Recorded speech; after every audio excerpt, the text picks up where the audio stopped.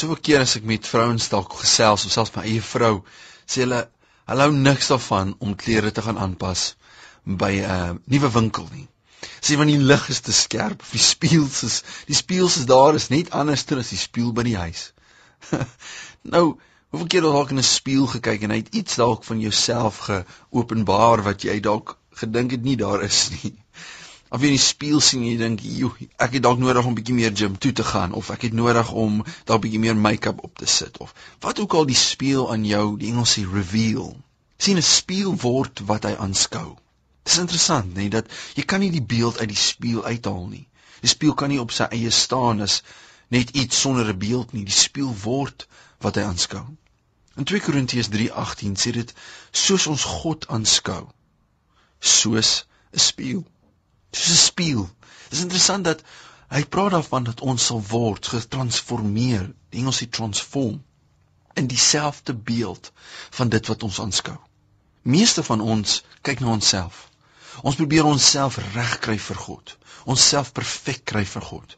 Sien, God vra nie dat ons na onsself moet kyk nie. Hy vra dat ons hom moet aanskou.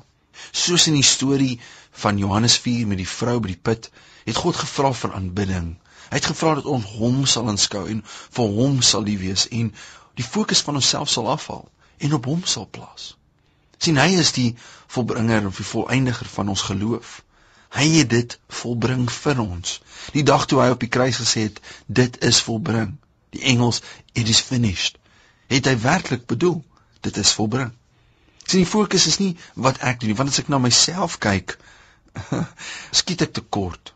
Ek val te ver weg van wat God wil hê, of wat ek dink God se beeld is.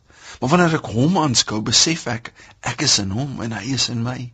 Ek het my lewe vir hom gegee.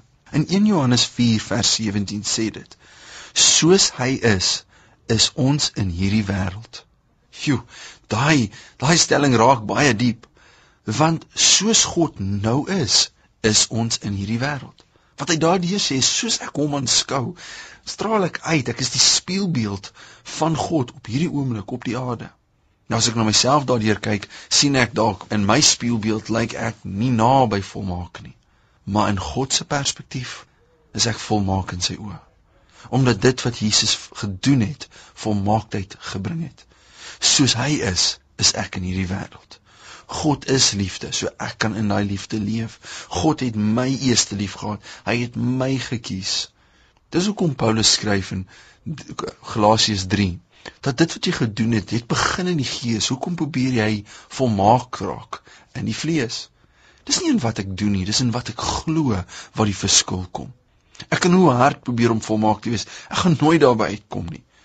Maar omdat ek glo en my fokus van myself afhaal en my fokus op hom sit, word ek getransformeer in dieselfde beeld. Ek word dit wat God in my sien en wat God in my is. As kind van God, kind van die lewende God van hemel en aarde.